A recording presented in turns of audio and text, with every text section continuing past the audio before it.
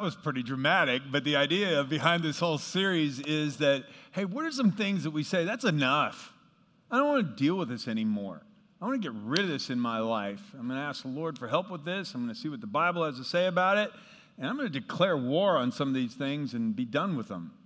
Well, we've made a list of some things. You saw them on the screen there, but the first one we're going to start with is procrastination. So inside your bulletin, you'll find an outline. If you're watching us online, you can go to centeringlives.com and download it there as well. But the idea behind all this is we want to get rid of procrastination in our lives. Because point 1 on your outline reminds us that procrastination is bad. I mean, we make a lot of jokes about it because we all struggle with it.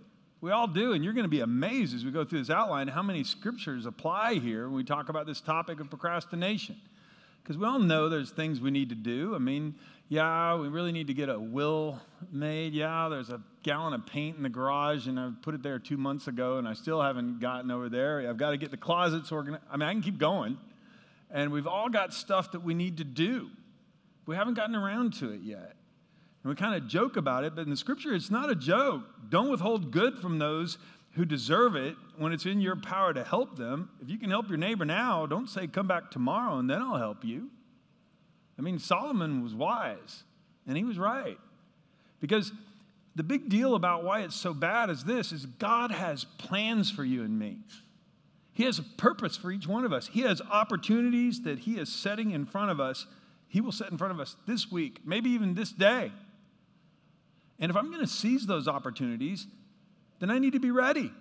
I can't have a backlog of things that are distracting me. I've got to be ready to go.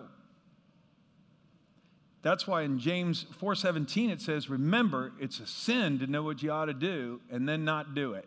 Could we read that verse out loud, please?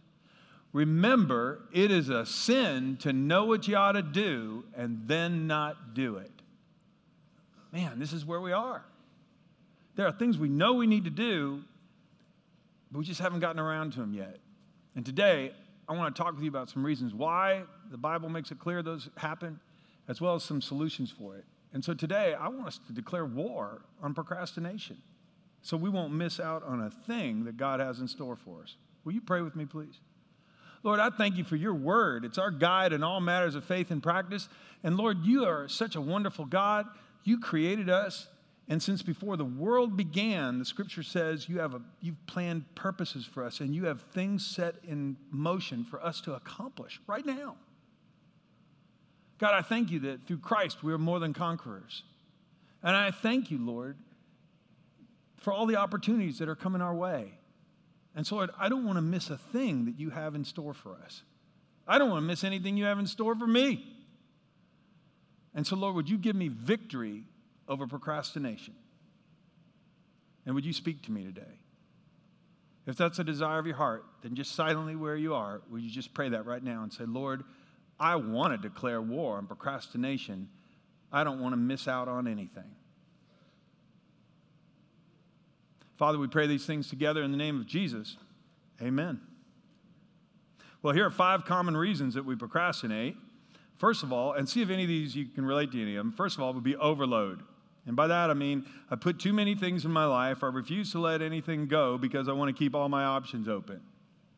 A verse that would perfectly describe this is Job 3:26 out of the God's Words translation. I have no peace, I have no quiet, I have no rest, and trouble just keeps coming. That sounds like Thursday, okay? Okay, that was Thursday. Oh, my goodness.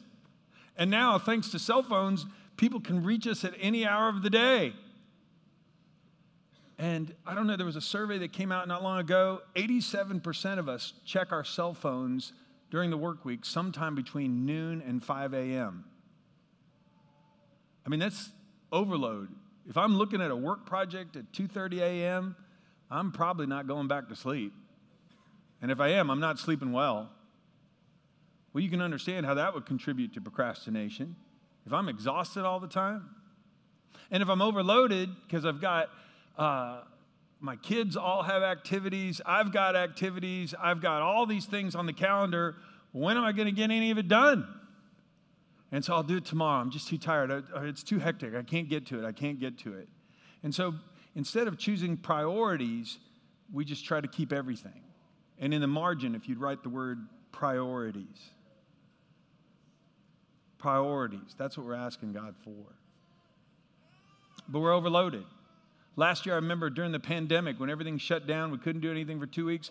I talked to a guy, and he said, I hate to say this, but I've really enjoyed the last couple of weeks where everything was shut down. He said it was the first time we ever had 2 weeks in a row that we had a family dinner together with all of us around the table. Schedule's gotten too hectic. Secondly, we can procrastinate because of perfectionism. Everything needs to be perfect before we begin, or everything needs to be perfect before we move on to something else. Ecclesiastes 11, Solomon again, farmers who wait for perfect weather never plant. If they watch every cloud, they never harvest. And if you never plant, you never harvest, you're not going to get a big crop. And that's the excuse we use all the time. Well, I'd get started, but this isn't quite right yet. Well, I'd hand this off, but it's not quite right. What are we going to do? Well, somewhere along the line, and we'll talk about this some more as we go through some solutions here, we're going to have to realize that, hey, if everything has to be perfect, we're never going to get things done. I'm not perfect, neither are you. But we have to keep moving. Thirdly, fear keeps us from doing the things we need to do. I can't do this. I'm going to fail, so I'm not even going to try. Oh, we let this speak to us all the time. That's why we didn't sign up for grad school. Well, that's why we didn't take that exercise class, even though, I really want to get in shape, but I don't think I can keep up with everybody, all that type of stuff. I can't do it. I'm going to fail. The classic example in Scripture is from Numbers 13. The Israelites have been in slavery for 400 years. God rescued them through a series of miraculous plagues. The entire Egyptian army was drowned in the Red Sea.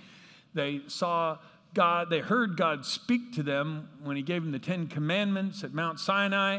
It's been a couple of years. They get to the edge of the promised land. They've been eating manna that God has provided miraculously for them every single day. It appears on the ground every morning. They have been guided by a pillar of cloud by day, a pillar of fire by night. They get to the promised land, and Moses sends out spies to scout it out to see if it really is promised, as good as God has promised them. And here's what happened. We entered the land you sent us to explore. These are the spies speaking to Moses when they come back. And it's indeed a bountiful country, a land flowing with milk and honey. But the people living there are powerful. Their towns are large and fortified. We even saw giants there, the descendants of Anak. Anak was a guy like Goliath, just a freakishly huge man.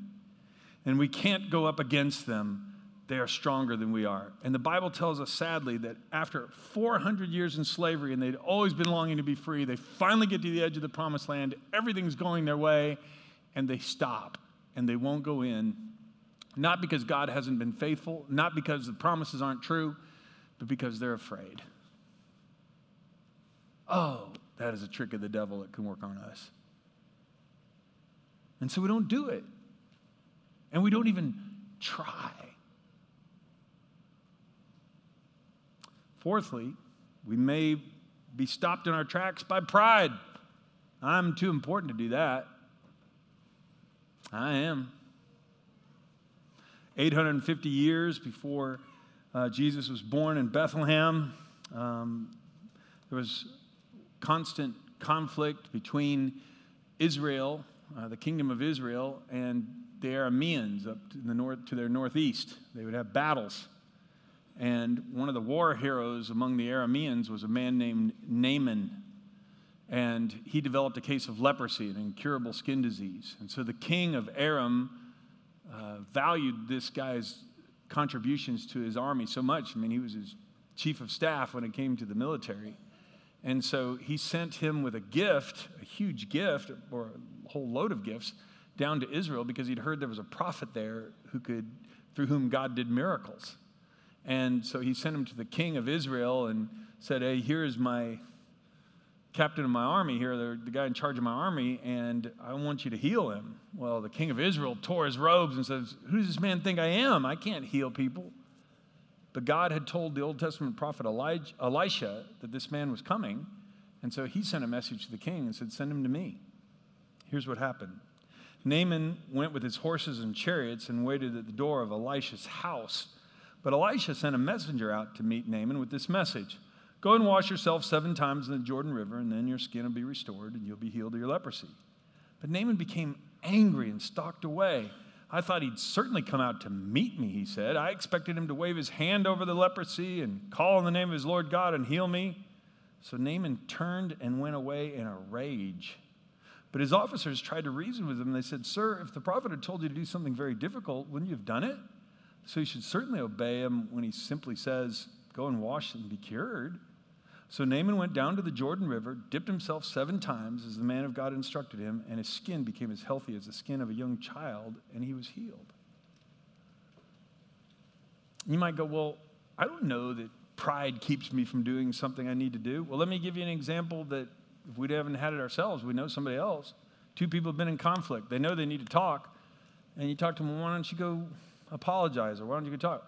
I'm not the one who goes first. She has to apologize to me. That's the only way this is going to get done, because I am above all this. It got just as quiet in here now as it did at 8 o'clock. That's amazing. But you understand how this could happen? I'm not doing that. I know it needs to be done, but not me. Somebody else can do that. And that's pride. Laziness. Let me give you a 5th example, and there are many more in Scripture. I just want you, I hope you're encouraged by this too. Somebody after 8 o'clock said, "Man, I couldn't believe how many Scriptures all lined up with this." And I go, well, yeah, that always should encourage us. This is something we all need to work on. It's something God will show us how to deal with too. If there's this many Scriptures, then God wants us to study this. This is a big issue. But laziness is just this. I just don't want to do it. I'm not afraid. I'm not prideful. I just don't want to do it.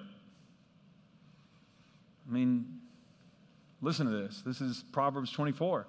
"I walked by the field of a lazy person, the vineyard of one with no common sense, and I saw that it was overgrown with nettles. It was covered with weeds. Its walls were broken down. And then as I looked and thought about it, I learned this lesson. Little extra sleep, little more slumber, little folding of the hands to rest, and then poverty will pounce on you like a bandit, and scarcity will attack you like an armed robber." That's the snooze bar. I wanted to go to 8 o'clock. I guess I'll go to 9:30. Guess I'm going to 11.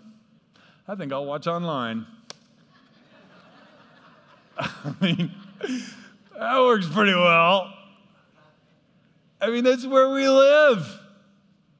Sometimes we have a 4-hour opportunity, say on a Sunday afternoon, and if we just would get our calendar ready and if we just do a few things, man, Monday and Tuesday would go so smoothly, and then we blow right through that. And everything's hectic.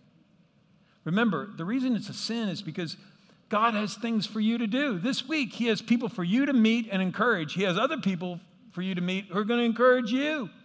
He wants you to be fully present in that moment. He wants me to be fully present right there. And if I've got all this junk churning in the back of my head, or I'm running around hectic, or I haven't slept because now I'm burning the candle at both ends trying to get this all done, I'm going to miss it. God doesn't want us to live frantic lives. And that's what makes procrastination such a problem. And it always compounds, because the more you procrastinate, the larger the load gets. And then the fear grows bigger. And then we really feel like we can't do it. And you see how the devil just loves to trick us and then keep us in that crazy cycle. Well, the good news is, not only does the Bible describe reasons for this, it gives us at least 6 ways we can declare war on this. So I hope these will help you too. First of all, we can stop making excuses. We can stop making excuses.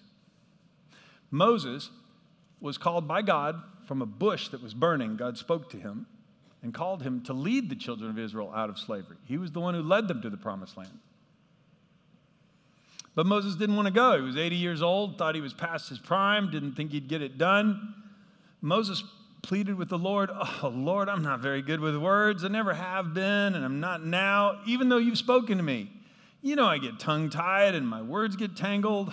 And then the Lord asked Moses, "Who makes a person's mouth? It's not I. Is it not I, the Lord?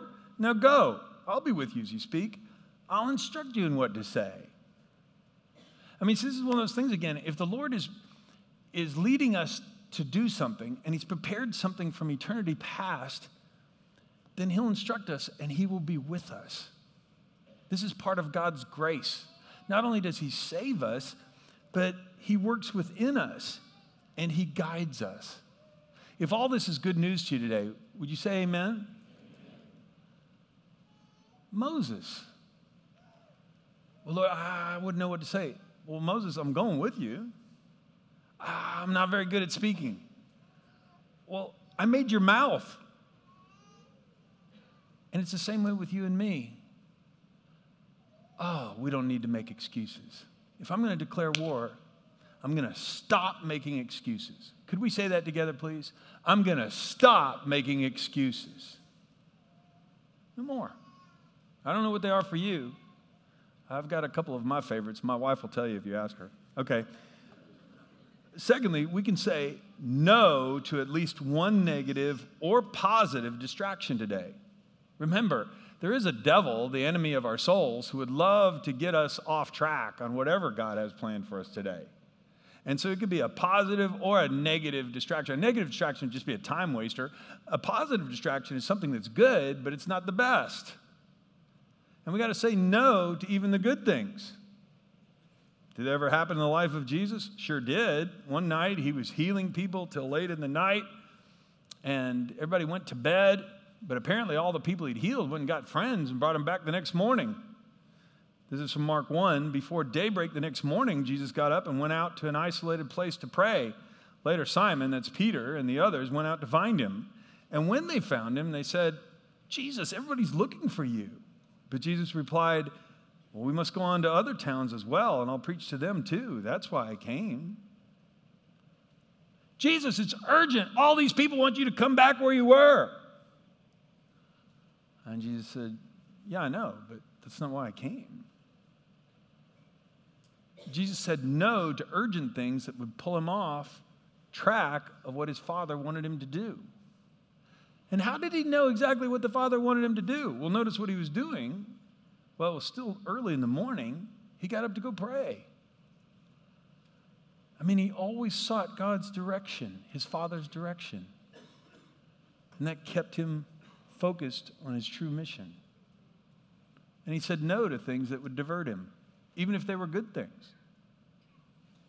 And if you and I are going to seize and be fully present in the opportunities that God has for us, well, we certainly need to say no to time wasters, but sometimes we even need to be able to say no to good things. I can't do everything. Could we say that together? I can't do everything. I can't. Neither can you. So what if we spent time with God each day and asked him what we should do, and then just did that? That'd be a way to declare war on procrastination. Thirdly, we can take a few small steps today. A few small steps. This is now 500 years before Jesus was born. The prophet Zechariah has been sent to encourage people who have gone back to Israel. They've been in, the Lord sent them into exile for 70 years. The Babylonians had come in and destroyed Jerusalem, knocked down the temple, burned the whole place, carried everybody off for 70 years. After 70 years, the Lord let them return. And Zechariah, along with some others, went back to rebuild the temple. And they started rebuilding the temple, and there were some very old people there who'd been small children when they were carried off into exile. And they remembered what Solomon's temple looked like. And it says they just really discouraged seeing that they were rebuilding something much smaller and not nearly as nice. And here's what Zechariah reminded them of. Don't despise these small beginnings, for the Lord rejoices to see the work begin. The Lord rejoices to see the work begin. Man, how wonderful is that? That should encourage all of us. If we can take 15 minutes today and work on a project and just take a small bite out of it, a lot of times just getting the ball rolling helps us start to achieve something we never thought possible. In fact, on the back of your outline, there's a little thought for reflection at the back of the page, the bottom of the page. There are 2 traps of procrastination that are easy to fall into. The first trap is overestimating what we can do in the short term. So when things get tough, we get discouraged and we quit. The second trap is underestimating what we can do in the long term. So when projects look big or complicated, we never get started because we're not willing to just take a baby step. The Lord loves it when we begin on the things He wants us to do, even if we just take a small step. Do not despise these small beginnings. Could we go back to that scripture? Could we read this one out loud, please? Do not despise these small beginnings, for the Lord rejoices to see the work begin. I mean, if He's been challenging you to get in shape, you got half the year left. I mean, that's why we're tackling this now. The Lord rejoices for the workouts to begin. The Lord rejoices for that paper to be written, for the first paragraph to be written. Don't despise small beginnings. Best way to overcome, one of the best ways to overcome procrastination is take small steps. Fourthly, we can establish meaningful routines. Meaningful routines. Teach us to number our days so we can gain a heart of wisdom. Moses prayed that. It's a smart prayer. How do I organize my time? Well, routines are extremely helpful. What are we talking about? Regular bedtimes, wake-up times, regular meal times, regular work, study times, regular exercise, workout sessions, and daily devotions, back to what Jesus did, because I can do all things through Christ who strengthens me. If I have a regular routine on things, it allows me to focus. And in the margin, if you just write the word focus, that's what routines do. They allow you to focus. I mean, if I'm driving to an office, on my way there, I have time to get ready for the first meeting or to think about my day. When I'm at the office, I can focus on work. When I'm at lunch, I can go meet someone and have a conversation that I want to have. At the end of the day, when I'm driving home, I can detox from the day so I can be fully present at home with my family if I use my time well. Well, some of us discovered last year during the pandemic, we were working from home, that we threw all that out the window and everything went haywire. Because now everything's all one big stew. And to set up regular routines helps so much because now I can focus. This is the time with family. This is time for work. This is time for sleep. This is when I eat. And then I can get things done. And so some of us need to pray for that. Hey, what are some routines I can establish already this week? Fifthly, we can get help, accountability from a friend. Let the godly strike me. It'll be a kindness. If they correct me, it's soothing medicine. Don't let me refuse it. Talked to a person recently, just been working out, and they were getting in shape, and I said, how's it going? They said, it's great. And I go, well, man, it looks like you've gotten in a lot better shape lately. And they said, yeah, I got a personal trainer. And I go, well, do you like him? They go, no, I hate him. That's why I'm in such good shape. He's constantly pushing me. He said, man, but that's what's so important about it. And it's true. Look at this. Let the godly strike me. It'll be a kindness if they correct me. It's soothing medicine. Don't let me refuse it.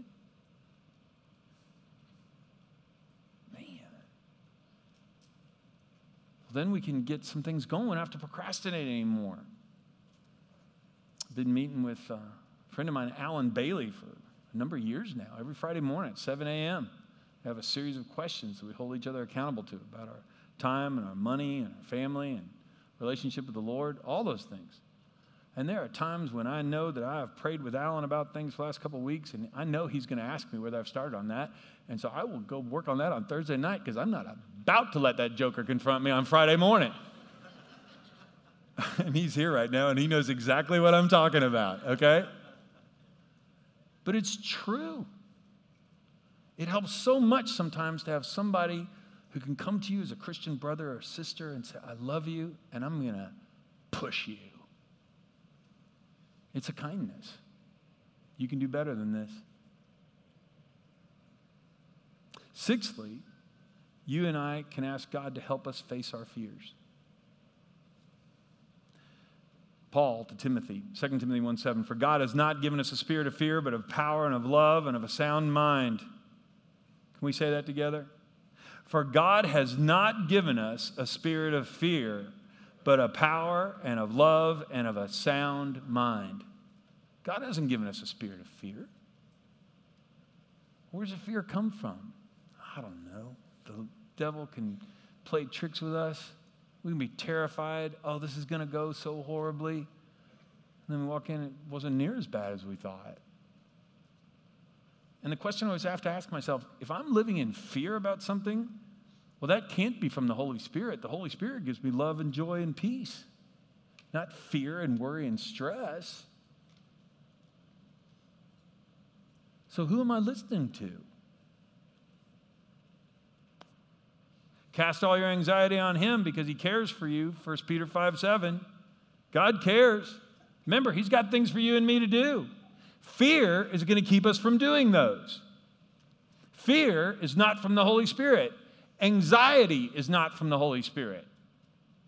So if I'm living this way, it doesn't mean we don't experience those things. We don't have to deal with them. But that's why we come to God and say, God, I'm going to give you my anxieties. I mean, this is what Jesus did. We see that even in the Garden of Gethsemane. He's praying, and he's saying, Father, if there's any way this cup can pass from me, then let it pass. But not my will, but yours be done. I mean, he laid all his burdens on the Lord. He modeled this perfectly for us. That's why one of those routines has to be, God, I'm going to spend time with you each day. I'm not only going to get your direction, I'm going to throw all my fears because I'm going to face fears. I'm going to have to choose good from bad and better from best. And I'm making those decisions now, and I'm not doing a good job on my own. And so we come to God and say, God, I can't do this. And then listen to this wonderful verse. You may never have heard Isaiah 41:13 before.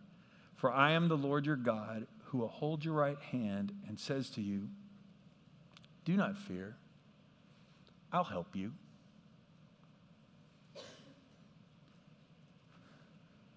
Some of you have heard me share this before.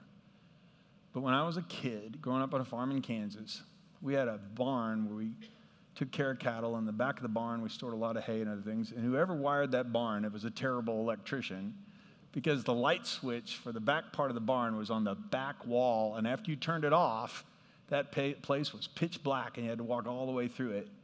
And when I was a kid, I was certain there were goblins and monsters that would eat me long before I got to the front door. And I remember one night, my dad and I had been stacking some hay and doing some other things. And he said, John, go turn off the light back there. And I took a step and I stopped and I didn't move. And my dad's watching me. He goes, what are you doing? And he goes, are you scared? And I went, yes, sir. He goes, come on, I'll go with you. So we walk back there. He turns off the light, grabs my hand, and we walk out. And I walked out, and I was bad and bold the whole way out. Because my dad was with me. My dad was with me.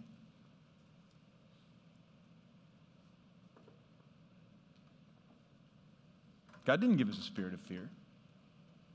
That's not from him. I'm the Lord your God who takes hold of your right hand and says to you, don't fear.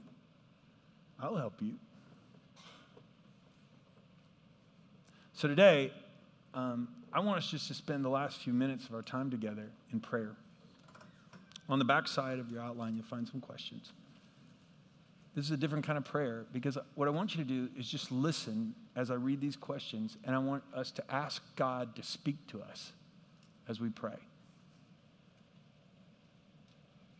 Gracious Heavenly Father, we come before you, and the reason procrastination is such a problem for us is because you have things in store for us. You have blessings in store for us. You have opportunities for us to tell people about you today, tomorrow, all around us. And Lord, if I've got this backlog of junk that I haven't gotten done and all these concerns, I'm never going to be fully present. And so God, I just want you to speak to us as I read through some questions. And if there's something that I need to do, a habit I need to start, something I need to let go of, then Lord, would you speak to us now in the next couple of minutes?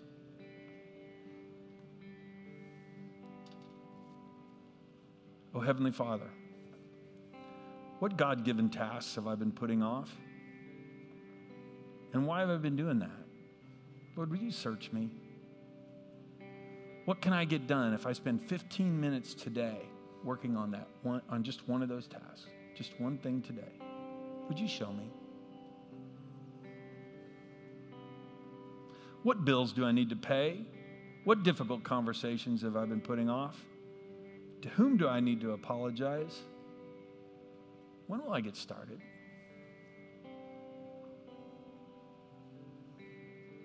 Am I refusing to do something that I know I need to do simply because someone insulted me?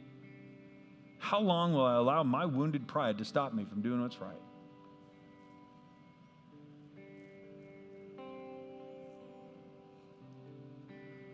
What can I say no to today? What do I need to say yes to today?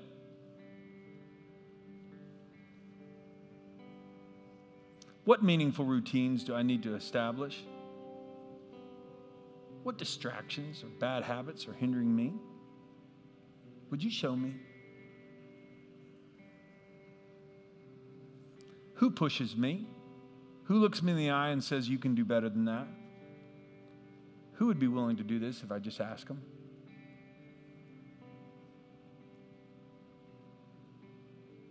What dreams have I put on hold? What circumstances have I allowed to keep me from even trying to chase them? What excuses have I been making for not getting things done? What fears have been holding me back? And when will I surrender them to Jesus?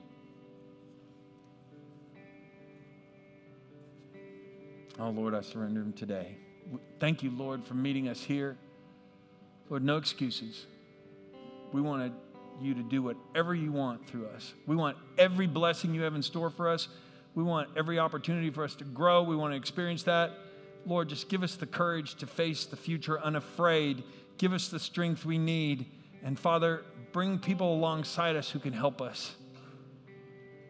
We thank you for our church. And we thank you we could meet together today. This is important. Do business in my heart. Do business in my heart, Lord Jesus. I surrender it to you today. In the name of Christ I pray. Amen.